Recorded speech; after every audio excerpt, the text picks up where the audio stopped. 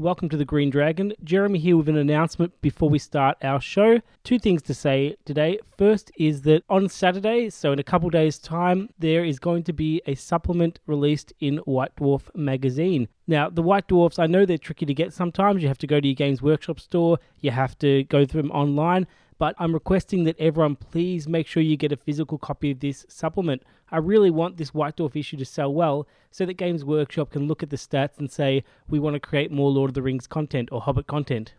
Second thing, I've had a request for players from the Washington, D.C. area to get in touch with me. We have some players that want to find some games there. So if you're from the Washington, D.C. area of the United States, please send an email to thegreendragonpodcast@gmail.com or get in touch on our Facebook page. Thank you very much. On to the episode.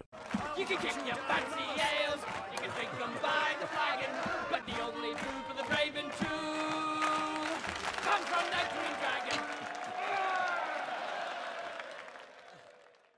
While their comrades search Goblin Town for their stolen property, Thorin, Balin and Dwalin guard a crucial crossing point, protecting it until their comrades and kinsmen return.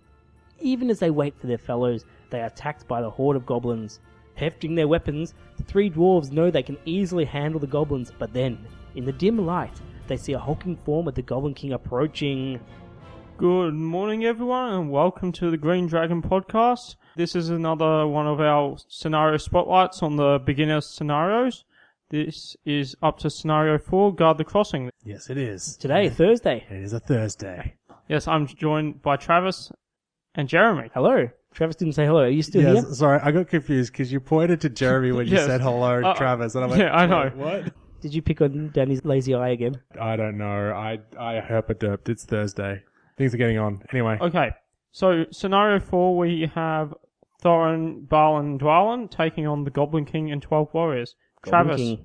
could you please give us a brief rundown of this? Well, once again, we are back to the rickety walkways of Goblin I Town. love the rickety walkways. They're so rickety. Pushing stuff off is all fair game. And pushing the Goblin King off is the ultimate pleasure. Just getting that fat guy and rolling him off. If you can get it. Oh, if you can more get it. likely the Goblin King's going to be hurling Thorin or Dwalin. Push him off. Or Balin around. Anyway, the layout for this scenario is you take the two the big Goblin Town platforms, and you place two walkways either side, and you sort of make like a little circle. The dwarves start on one end of the platform, and the goblins It's the start most on rectangular circle I've ever seen. Well, circle-ish. It looks like an O on a scoreboard. Yeah, it looks like the O from the old 7-bit LEDs. Yeah. The evil side starts with priority in this game, which is an interesting thing. And the objectives for the mission is the Goblin Town army has to get, I believe it's 10 goblins off the board. Yeah, the goblins are trying to break through this time, which is a bit of a change. And basically you got two walkways, which you need Thorin and Dwalin to hold up. And Balin's sort of like your little ace in the hole towards the end. He can decide to go help one of them if he feels like it. And what dwarves, Thorin and Dwalin holding up walkways is just amazing. They can hold up a It's walk. a bit of a grindy dice amount, but things get really interesting once the Goblin King rocks up. How does the Goblin King arrive?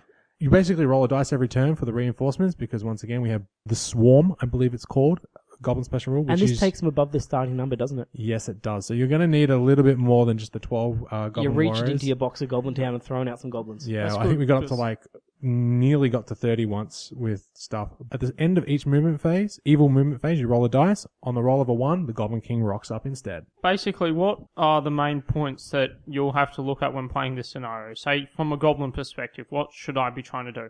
Weight of numbers, weight of numbers, weight of numbers. How about the Goblin King? How does that work? He's a bit interesting. It's as soon as he comes onto the table, you need to make a choice. Who do you go after, Thorin or Dwalin? 'Cause Dwalin. You can't really go after both. Yeah.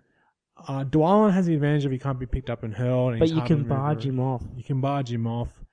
Thorin's a bit of a risky one because he's got Orcarist. Most people go for Dwalin, but then you can bring Balin in to help out a bit as well. So. You expect to take on two dwarves if you're the Goblin Yeah. King. You're going to do that, but I would almost always go after Dwalin because he's less likely to kill you straight off. And you often have to stomp a bunch of goblins to get to him because you've got how many turns to get off? Not long. 10. 10 turns. You just got to run him through and get there. Now, isn't there a problem with this scenario? Yeah, the problem is the dwarves are powerhouses. You have Thorin and you have Balin, the two killiest dwarves in Thorin's company, and they get to take their pick at the goblins whenever they feel like it. So the problem is, you get broken pretty quickly as the and goblins. we're using the main full rules for this. So the Yep. break test, your goblins often disappear before your Goblin King even gets into combat.